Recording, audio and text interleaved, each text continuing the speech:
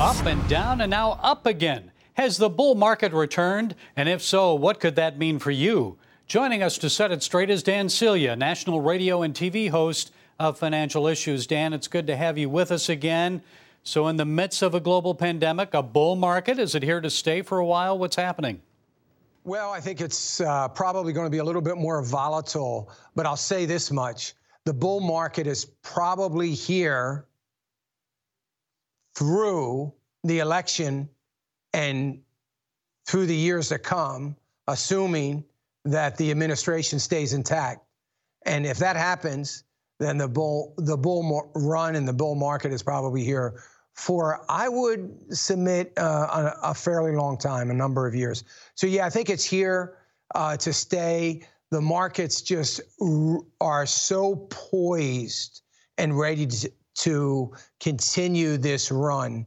And there's so much penned up anticipation, waiting for a treatment, waiting for a vaccine, and waiting to flip the switch back all the way on the economy.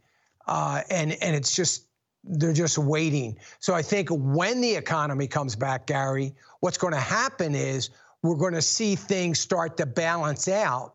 And the run-up that we've had will probably slow down a little bit to give a chance for the actual economy to catch up with the valuation of the stocks. Is stimulus needed? Another one? I don't believe so, Gary. That's just my opinion. I don't think it's needed. I didn't think it was needed when they were first talking about it a few weeks ago. My position has been, wait and see.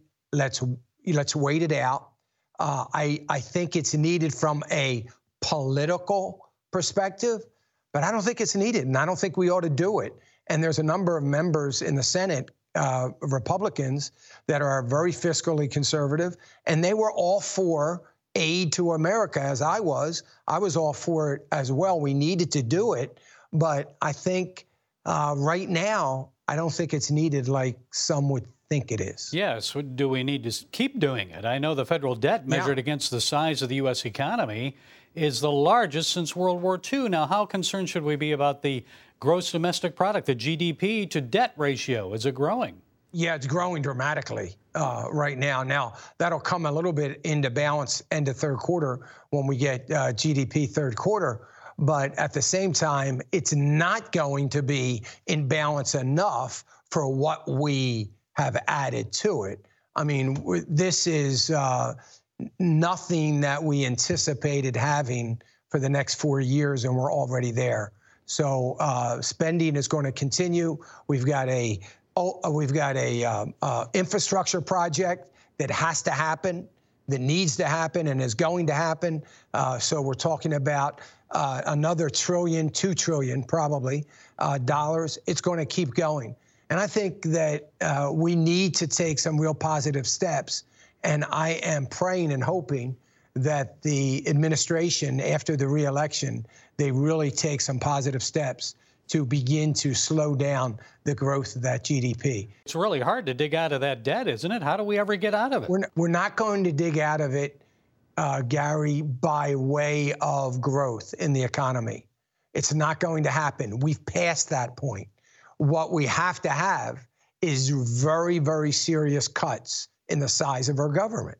And that's the only way that we dig out of that.